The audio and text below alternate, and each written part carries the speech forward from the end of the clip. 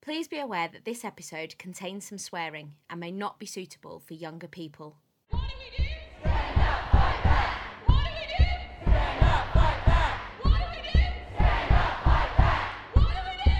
Stand up, fight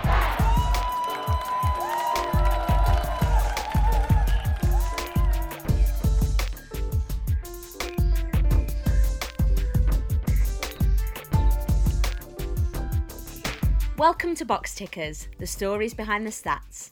We're Sarah and Rachel from Art with Heart. Thanks for joining us. We started this podcast to mark the Equality Act turning 10, and because our equality work in schools had to be postponed due to the pandemic. One of the things we hear in the workshops a lot is, I shouldn't have to learn about this. And they're right. Because the world in 2020 should be a much safer place for all people, but it isn't. There are so many people still othered in society. This is our final episode, Othered. And whilst that is a term that could be applied to everyone who's been part of this podcast, today we'll be hearing from Minna on deafness, Caitlin on singledom, Mandla on the gender binary, and Reese on race. First up, we have Minna. Hi, my name is Minna, and I'm speaking through an interpreter because I'm deaf. That's the same for 1 in 6 of the UK population that will have some degree of deafness. That's a lot when you think about it. More than 11 million people here in the UK. Life has been very challenging for deaf people, and most don't realise this because the world is easily accessible for them. For example, I have difficulties when going out to meet friends. I have to think about if there is sufficient lighting and what the seating arrangements are. When I go to the doctors, I need to consider communication. Can you do this easily? I can't. It's difficult. Possibly, I need to use an interpreter, or struggle to lip read. People always say, oh, you can lip read. But let me tell you, it's only possible up to about 30% of words. People think it's all right, easy to do. It really isn't. And now, through coronavirus outbreak, it's even worse than ever. The 30% has dropped to 0 because of the use of face coverings. Have you thought about that? Similar issues present for deaf people, such as in the case of an emergency. Just phoning the emergency services, police, ambulance and fire are difficult. There are ways around it, such as text, but they are much slower than the hearing accessible methods. Similarly, when you are out, you can hear the fire alarm. I can't. I rely on others, often by trying to interpret their behaviour, but that can leave me worried and anxious when I don't know what's happening. You know, the government has been making important announcements. Well, deaf people have not been able to understand these because there have not been any interpreters present in England. Scotland, Northern Ireland and Wales have all provided an interpreter, but not the English government. I really don't understand this. Deaf people need this important information, such as the recent outbreak of coronavirus. A good example is here in Manchester. Local restrictions have been brought in, but how are we supposed to know what they are if they are not presented in sign language? I just think it's much easier for hearing people. All of us, deaf and hearing people, have experienced changes because of the coronavirus. Social distancing and an increase of online presence using apps such as Zoom. This is hard for deaf people. There are some live transcription apps, but they often fail. Similarly, so do live TV subtitles, given the delay, gaps and failures in understanding the speaker's voice. Perhaps you thought deaf people had it easy. We are faced with so many barriers, and now it's worse. Even if in the future it goes back to how it was before, there is an issue because it has never been easy. Some people have said, well, face coverings, that's just one thing. But there are lots of barriers and things we can't do. For example, the cinema. We can watch a film with a mask on, no issue, but we can't understand it. There are no subtitles. Perhaps there is a showing once a week and that's all. The lives of deaf people definitely is full of barriers. But you can help all of us deaf people. You can look for identifying badges or lanyards that inform you that we are deaf or need to lip read. You know, the law permits you to remove your face covering if you meet a deaf person. Lots of people are concerned you are not allowed, but you are. Also remember that lip reading is hard. Perhaps you need to move closer, but you can think of other ways to communicate, such as text or email. Also, you know what would be brilliant? If when you upload videos to social media sites like Facebook and Twitter, to add subtitles. YouTube offers an auto-generated subtitling option. Others possibly do too, just one of the ways you can include deaf people. I've also been thinking about easy signs to learn, but also gesture like, are you deaf? Do you need to lip read? Wait a moment. Or you can type on your phone and show the text. It will help. Really, I hope that coronavirus has raised the issues that deaf people face into awareness. But please, importantly, remember that when the pandemic is over, it doesn't mean that the issues for deaf people will also disappear with face masks. That's really just one thing. There are so many other struggles. So can you think of how you can adjust your behaviour now, but also generally going forward to meet the needs of deaf people? I really hope I've shed light on this for you. Thank you for watching. I think for a lot of people listening to that, that will have shed loads of light in terms of deaf awareness. And I think in Britain particularly, there is a real lack of deaf awareness. So in terms of the Equality Act, Equality Act 2010, deaf people would be protected under the disability protected characteristic, but many deaf people feel like actually their deafness is not a disability. And so the kind of separation of that is really important, and the barriers are different. I saw there's a campaigner and author called Paddy Ladd, and I saw him do a talk, and he was saying that one of the barriers that they've found with campaigning is just deafness is not, in inverted commas, a sexy cause. Like there seems to be a real wave of people getting behind causes, and deafness seems to just have been left behind. So there's just not the same kind of attention and awareness that there is around deafhood, around, you know, that's a phrase that Paddy Ladd talks about and has a book about, deaf culture and deafhood, and that identity and the different, it's not just about language, it's a culture in its own right, and it's so important that is respected like we respect lots of other types of culture. I mean, yeah, the fact that 1 in 6 people in the UK have some degree of deafness, that's a stat that I didn't know. 11 million people. That's not a minority. That's a huge group of people, and like you say, you know, their identity, their deafness is a really, really important part of who they are. But I think, you know, I think the pandemic has really brought up the need for more accessible information for deaf people. I've had conversations with friends and members of my family who I've never talked about that before, even though we've done a lot of work and collaborated a lot with deaf performers and talked a lot about it publicly. And I think, as Minna mentioned, I was horrified at the fact that there was no interpreter for the majority of the broadcast from the government in England.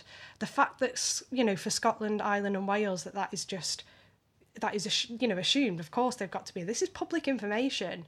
You know, they've been. But then there's just this assumption of like, well, you can read the captions. Oh, have you ever You tried? can read the subtitles. Have you ever tried to follow? Like, please, next time you're watching the news, put on the live subtitles. They are ridiculous. It's so confusing. But the more we see that, so the more we see interpreters in theatres, on our TVs, the more we see that, the more usualised it is, and the more information we might seek out. We might choose to seek out. If we know nothing, but we see an interpreter and we're seeing it as a regular thing, there's more chance of us wanting to investigate why that's needed. But there's also this, I think, a wave at the moment, particularly of hearing people, learning sign language, and then, for example, taking, in the theatre world or TV, taking jobs from deaf performers. Now, that it is, you absolutely, I mean, fundamentally, you shouldn't be doing that. That shouldn't be a thing. But also, it takes around 7 to 10 years to be fluent in sign language. So even for a deaf performer, if they haven't been able to access, BSL until later on in their life, like their teens, because they've grown up in a hearing family or they've not had access to it, then actually they're using that every single day, and they are the ones who are fluent in it. But actually, regardless of that, don't cast a hearing person in a deaf role. Just don't. It's just a fundamental Yeah. rule. Just don't do that. And it's so simple. Like Minna mentions, the fact that YouTube now auto-generates subtitles. It's very, very simple. It's a quick edit just to brush up any kind of, mistakes that might be in there. But these tools are available to us, and we should be using them. People have a right to access, public information, creativity. And I think what we need to do is, I'd like to see there being more investment, particularly, in the arts industry and theatre industry that we work in, more investment in building deaf audiences. People always say, oh, we just don't have, there's only, a handful, a dozen deaf people who come to our performances. We don't have that audience. Yes, because you're only putting 3 performances on a season, and they're all on performances and shows in the main space. Like, you need to build it. Or also, don't put a BSL interpreter for one night on a Tuesday afternoon. Like, for once on a Tuesday afternoon is not enough. Always a Tuesday. Always a Tuesday. Everyone's available just for that Tuesday. Yeah, great. Did you not know that all deaf people have a day off on a Tuesday? Tuesday Clearly. afternoon, day off. Ridiculous. In fact, let's ban Tuesdays. But no, I think that there needs to be more of a genuine investment. It can't just be an afterthought. Thanks, Minna, for your thought-provoking piece. In the Equality Act, marriage and civil partnership is listed as a protected characteristic, but as part of this, we wanted to explore singledom. So, next up is Caitlin. Who do you think of when you hear the word single? Bridget Jones, the sad single woman who's desperately looking for love. Miss Havisham, tragic and ruined her entire life frozen when she was jilted on her wedding day. Joey from Friends, the lovable but immature womanizer. I know these are pop culture stereotypes, but most representations of single people are either hopelessly sad or socially inept. I'm single, and I don't think I'm either of those things. But I've never really thought of myself as just single. Let me introduce myself. I'm Caitlin. I'm a gay woman in my late 20s. I make theatre, I write, and I love working with people. I've got a lot of houseplants, and I like going out dancing, Dolly Parton, and climbing mountains. Often, when people ask about my relationship status, I get pity and concern and the reassurance that I'll meet the right woman one day, or someone will try to set me up with the only other lesbian they know. But enough about my love life. We often talk about being single like it's a failing, a problem that could be easily fixed if only you could grow up, settle down, and find true love. But the effects of this go way beyond just pissing me off. As a society, we privilege marriage, and by doing so we promote traditional values that marginalise whole groups of people. Legally and socially, marriage is a milestone you're expected to achieve. This upholds the quite frankly offensive idea that single people aren't enough by themselves, and the idea that the most important relationships are romantic ones. And marriage has a pretty shady history. For centuries, it was a way of controlling women before we could own property and live independently. The only real means of social mobility was to be traded between families. And this obviously reinforced unfair hierarchies by favouring women who are young, rich, white, able-bodied, straight, cis, and conventionally attractive. But it's 2020, I hear you say. Marriage has changed. 42% of marriages end in divorce. Does anyone even get married anymore? Haven't we accepted all kinds of ways of life? Well, no. It's financially and legally much less complicated to be married. Advantages include joint ownership of assets if one of you dies, shared parental responsibility, and married tax breaks. In addition, the Equality Act 2010 protects people who are married and civil partnered from discrimination at work and in use of public services. You're not protected if you're engaged, cohabiting, divorced, or widowed. By this definition, nearly 50% of people over 16 are single. By this definition, I've been single for my entire life. And there are infinite reasons you might not be married or civil partnered. Not finding the right person yet. Not ever wanting to find the right person and being happy on your own. Finding more than one of the right people. Finding the right person, marrying them, and then getting divorced or becoming widowed. finding the right person and deciding that it's too expensive, or that slapping on an official title won't really change your relationship, or that you fundamentally disagree with the idea of marriage because historically it's marginalised huge groups of people.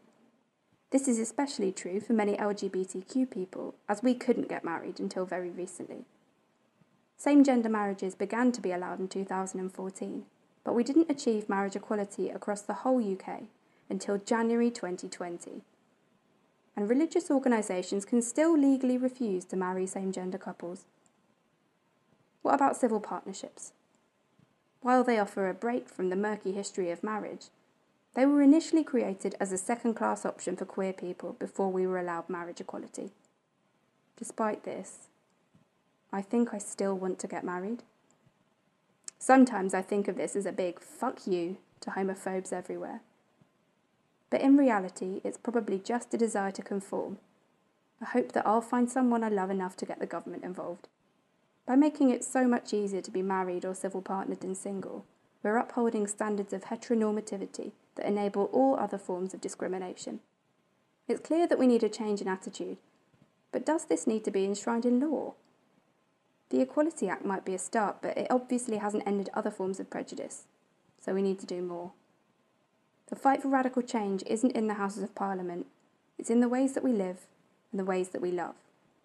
I want single people to be seen as enough. I want different kinds of relationships to be just as valuable as ones that we describe as traditional. I want us to wholly and enthusiastically accept difference of all kinds. I want a more equal world.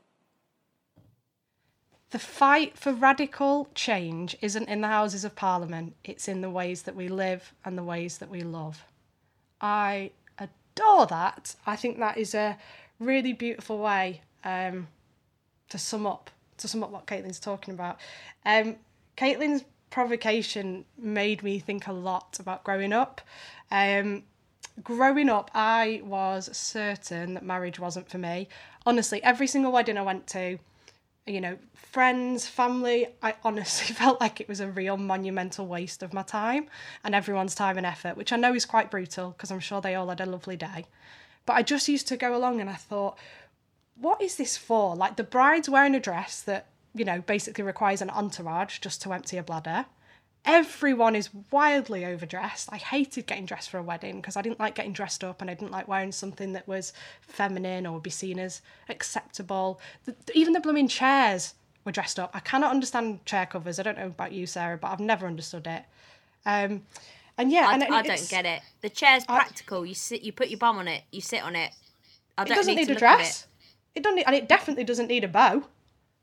Who's got time to tie a bow on a chair? Anyway, and it felt like, you know, the bride and groom spent barely any time together, and the only people that ever had anything to say were men. And I used to, when I was a child, when my mum would talk to me, say, well, maybe one day you'll want to get married. I joked, I was like, look, if I was to get married, I would only do it under the circumstances in which I could wear a Man United home kit. My husband, little did I know, would wear the Man United away kit, and the goalkeeper, the vicar would wear the goalkeeper's kit. And I used to joke to my mum about this all the time. So I'm engaged now, and despite the fact that my future wife has refused to wear a United strip, I'm still going to get married. But I think for me, now I realise that I didn't want a wedding or a marriage, for that matter, because there wasn't a version of it that I could relate to. And I think that the same follows for singledom, for being a single person. If the only version that you ever see is desperate, lonely, pitied, and incomplete, then you're not going to want to wear that label loudly. The history of marriage is really problematic. Yeah. Like walking down the aisle, being walked down the aisle by the man so that you don't escape. You definitely go through with it. And also so I can hand your new husband some money to say, well done, thanks for taking her off my hands.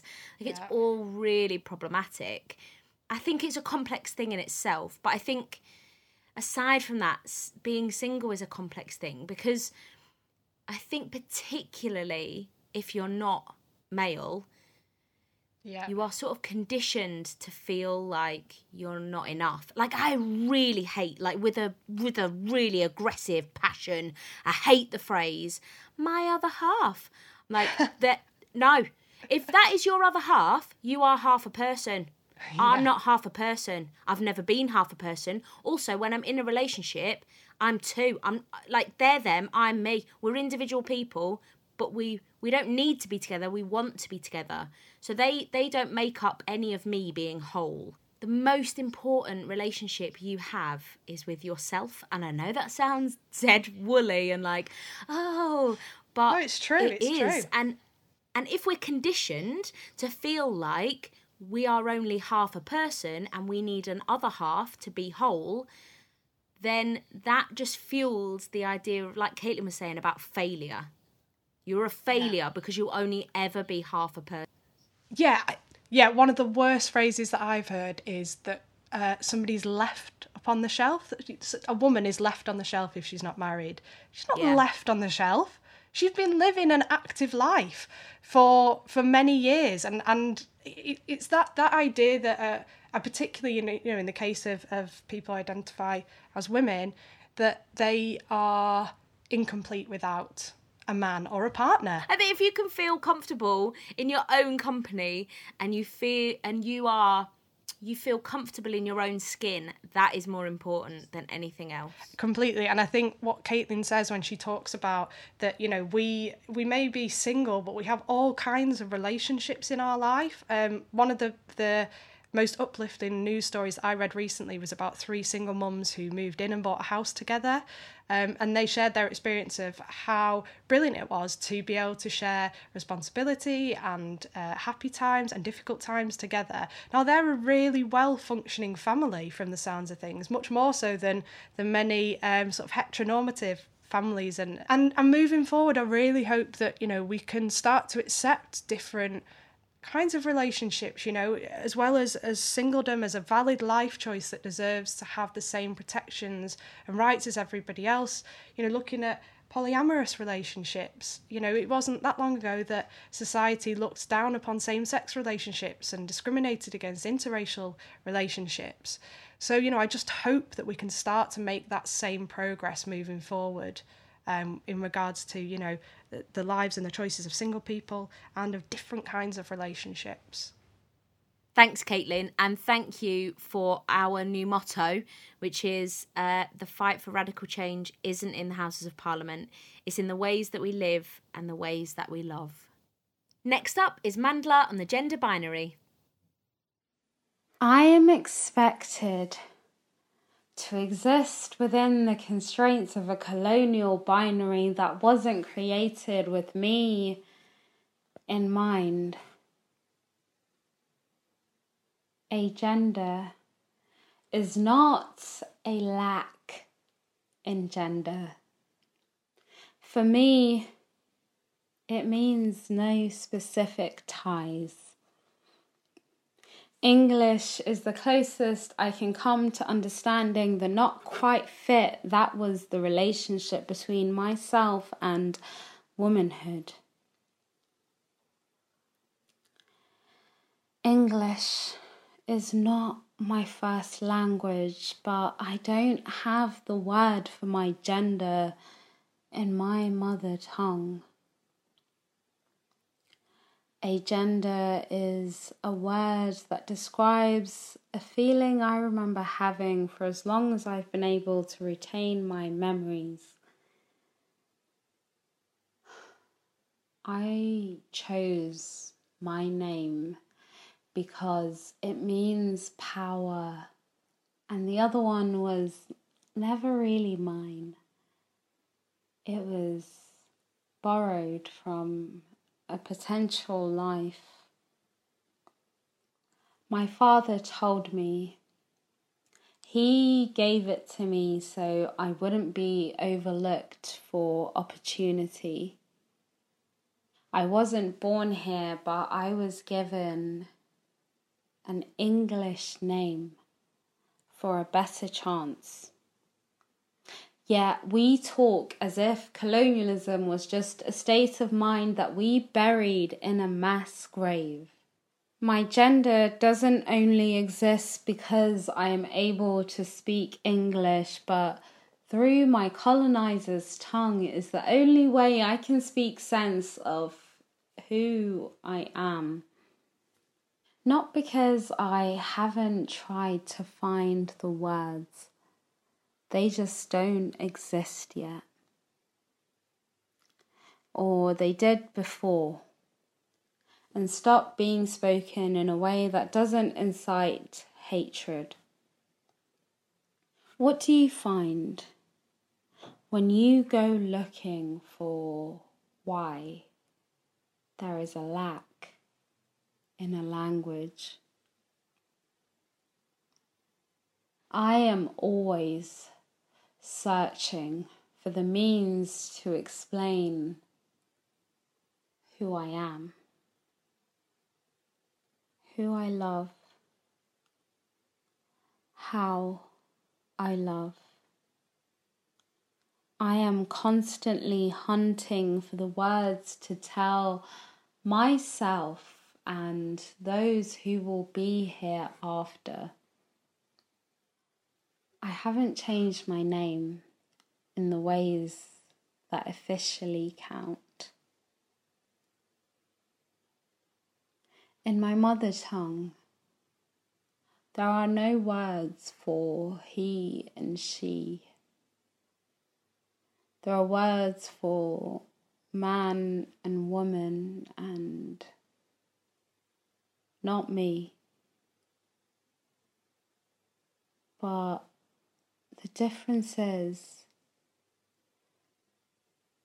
that lack isn't constantly reinforced in the ways we speak. So recently, I've had more conversations than ever, I think, about colonialism. And a lot of people in my life have asked what it is, which I find shocking that there are still some people who don't know what colonialism is, and we are still living absolutely in the effects of it. In Mandela's piece, that through my colonizer's tongue is the only way I can speak a sense of who I am. Like, only being able to describe yourself in a colonizer's language is brutal. So brutal. Mandela uses the pronoun they, and in conversations I've had with people, they've said things like, oh, it's too complicated to understand, like, it's too complicated to remember, but the pronoun they applies to everyone. Even if you use the pronouns he, him, or she, her, you are still able to use the pronoun they. It applies to everyone. So it's clearly less about it being, in inverted commas, hard, and much more about the fact that people just don't like change. And I think because, that binary gender stuff is intrinsically part of our society so much. Like, gender reveal parties, that's a good 20 minutes of me talking about the bonkersness of gender reveal parties. We really need to acknowledge the influence of colonial history on many things, and that we enforced our gender binaries on many people all over the world. Gender fluidity has existed for hundreds of years. It's not a recent phenomenon. I was watching a documentary recently, actually, and there was a person called Geronimo from the Navajo community in New Mexico, which is part of the Chiricahua Apache tribe. And they identify as a two-spirited individual. More specifically, one of the four sacred and ancient gender identities from their tribe, which are masculine, masculine, masculine, feminine, feminine, masculine, and feminine, feminine. Now, because so many of their people in their tribe were killed, that culture, those traditions have been lost. And that's at the hands of colonisers, and there needs to be acknowledgement of that. When you look at that legacy that colonialism has left in so many places, that prejudice and oppression runs through gender and sexuality and the trans community, the gender fluid. Like, there is so much that has been left, which is we took and has left the damaging legacy. It is terrifying. I am very fortunate that I was, born in Britain, lived in Britain all my life, and I live under laws which enable me to be who I am. But to grow up in a place where it is not okay to be you, and you know that actually the only reason why that is the case is because it's the legacy of colonialism, that's a stab through the heart. In terms of trans people, they are protected under the protected characteristic, which is called gender reassignment, which I know we talked about before, which I've never met anyone that feels comfortable with that gender reassignment terminology. But in terms of the non-binary, gender fluid, agender, genderqueer people, it was really unclear whether they were also protected under that characteristic. So very recently, there was a decision made in a court, in an employment tribunal judgment, where it is now official that non-binary, gender fluid, agender, genderqueer people are protected under the Equality Act 2010, but they fall under that gender reassignment category. So yeah, incredible news, you're protected. However, yeah, that phrasing, that language doesn't feel like it gels at all. And I think it's in terms of when you talked about the detail of like all those different terminologies, and people say, oh, there's LGBTQ plus, but there's so many acronyms now on it, it's ridiculous. It's like each of those letters represents somebody's identity. If you put it into simplistic terms, that's the same way that we all get really angry when the government refer to anywhere between Watford and Newcastle as the North.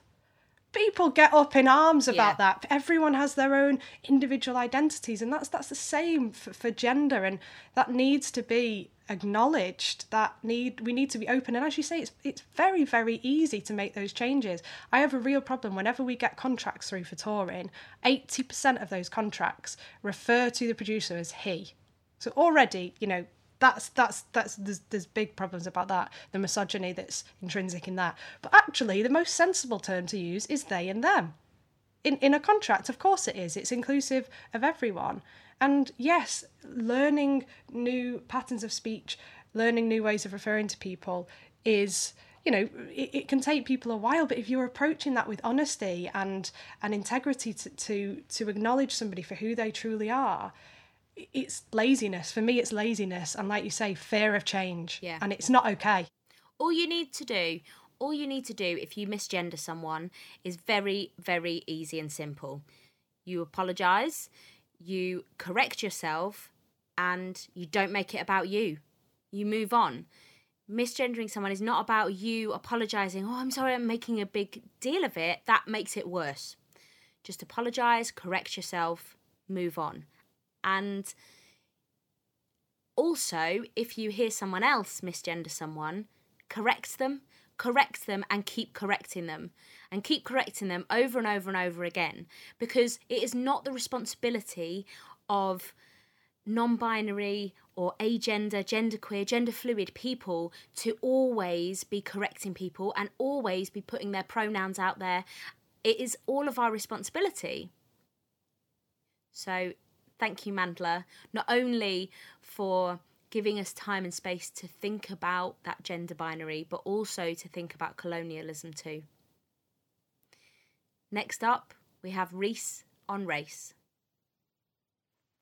One of my favourite writers, the late Amiri Baraka, told me that it is the writer's responsibility to tell the truth and make it beautiful. I never got the chance to ask him what to do when the truth is ugly, when it's rancid, when it's ogre-like. Oh, how I would have relished the opportunity to reason with him about how best to expose the truth's true colours when history has done such an immaculate Photoshop job and airbrushed out the unflattering bumps and blemishes, contour to concave. Perhaps in this post-truth world, the act of telling the truth is beautiful in and of itself. Contrary to the popular and all too prevalent narrative, the USA is not alone in having a problem with race. The UK is a good drinking buddy. In fact, I'd go as far as saying that the UK taught it the game and the USA ran with it and upped the ante. The apprentice that became the master. Today I woke up as a black man. And the day before that. And the day before that. And every day going back to the age of 9. I had a fight in school with a boy called Harry, and I won. The latter part is significant, I promise. I was sat in the corridor outside of the head teacher's office, waiting for my parents to arrive.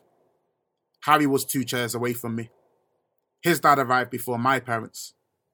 A walking, breathing Shrek prototype. The kind of man who probably poured Stella over his cornflakes in the morning. He sits next to Harry and spends maybe 10 seconds looking at his son. He sees that he has a fat lip and is crying. He looks across Harry to where I'm sitting, and red rises up his face like he's just hit his thumb with a hammer. Is that him? He asks Harry. Harry looks at the ground. You should have smashed his head in, the fucking black bastard. I remember those words like they were an assembly song. The rest of what he said I can kind of paraphrase. He basically said that he was sickened by the thought that his son could have lost in a fight to a black boy. The contempt in his voice was as thick as his accent.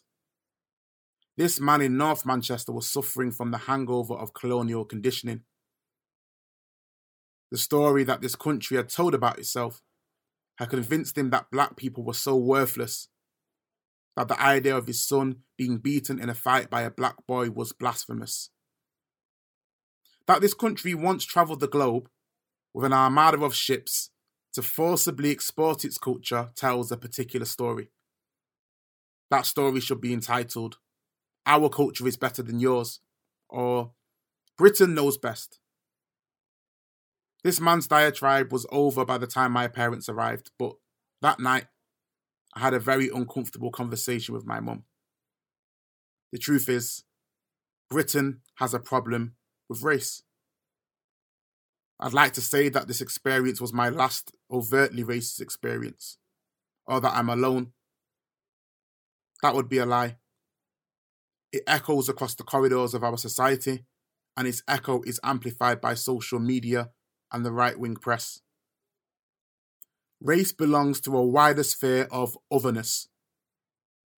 Humans have always seen difference, but in a historical context, it was most commonly a way that we would identify kinship or tribal affiliations, and not necessarily a way to place people in hierarchies.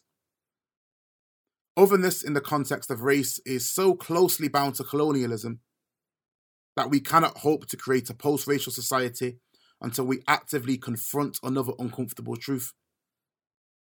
Multiculturalism and post-racialism are not one and the same.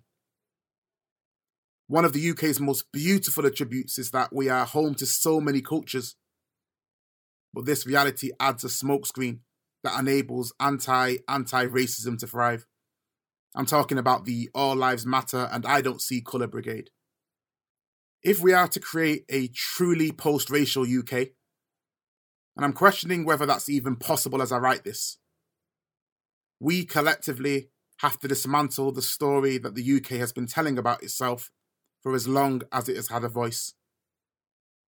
We need to revolutionise the narrative, tell the ugly truth, and in its telling, allow ourselves to see and bask in the beauty that emanates from the simple act of telling the truth. We do have a problem with race. The UK is not innocent. Britain absolutely has a problem with race, and I think when Rees talks about the uncomfortable truth, it feels like that is the centre of everything, is that actually what we don't want to talk about things that make us uncomfortable.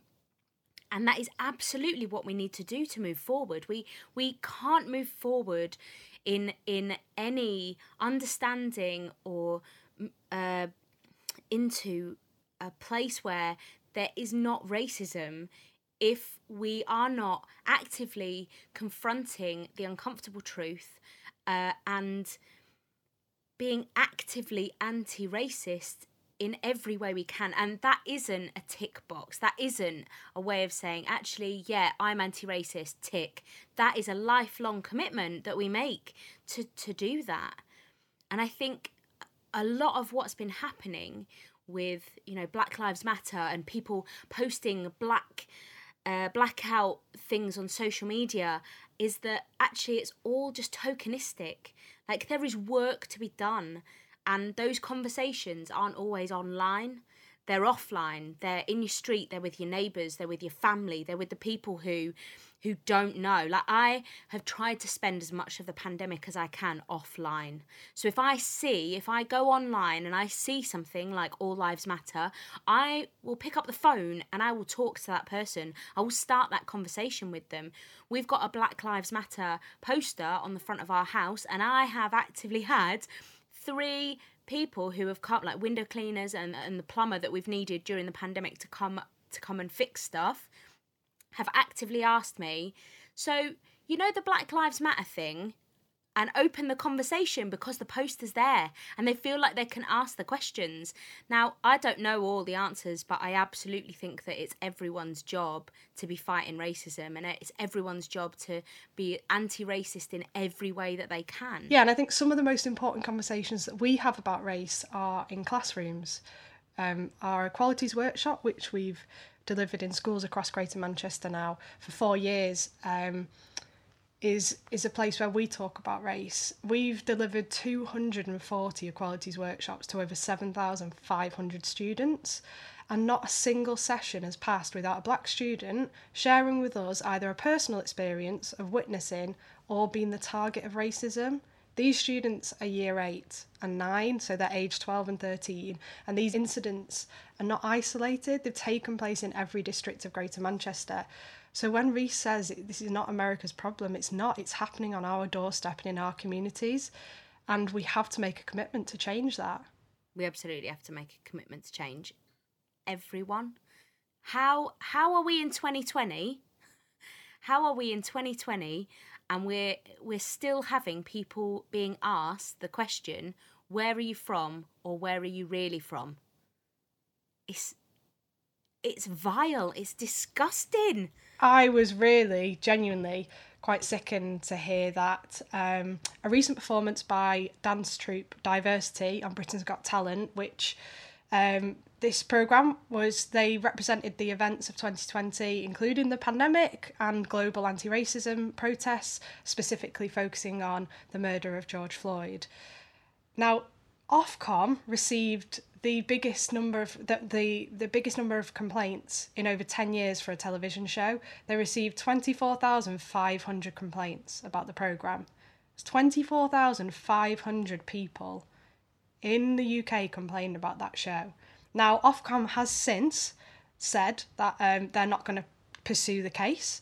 They've said they concluded that the programme did not raise issues which warranted investigation under the Broadcasting Code. But I find it astounding. For me, this was an artistic response to the murder of a black man by a white police officer. For me, there is hope in the numbers of people taking to the streets, particularly the next generation of young people who are willing to hold power to account over this. One of the things for me, I'm a huge football fan. Last season, after the incidents and the riots, the footballers took the knee before every game, before kick-off, and they kept that till the end of the season. I was certain that the Premier League would not continue that this season, that they would say, we have to seem to be doing something, but then start a new season, new slate. It's usually what happens. They've got, they've not got a very good history around tackling racism seriously. However, they've made a statement that this season, any players that want to take the knee will be permitted to do so and respected. So there may be one player that decides to take the knee of the 22 on the pitch, but everybody else has to wait until they've taken the knee and step back up before they can kick off the game. And I think that's a beautiful thing. And every single game that I've watched so far, I've watched a lot, all the players have still knelt. Thank you, Reece, for your honesty and for outlining how much more there still is to do.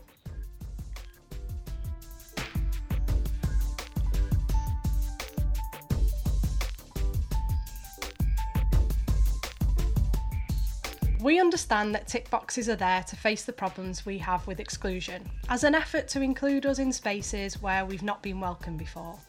And whilst boxes can be useful to help us articulate our identity, constructed through stereotypes and expectations, sometimes they are less useful than you might think.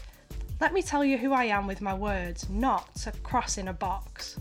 For many of us, we don't understand how we benefit from someone else's oppression.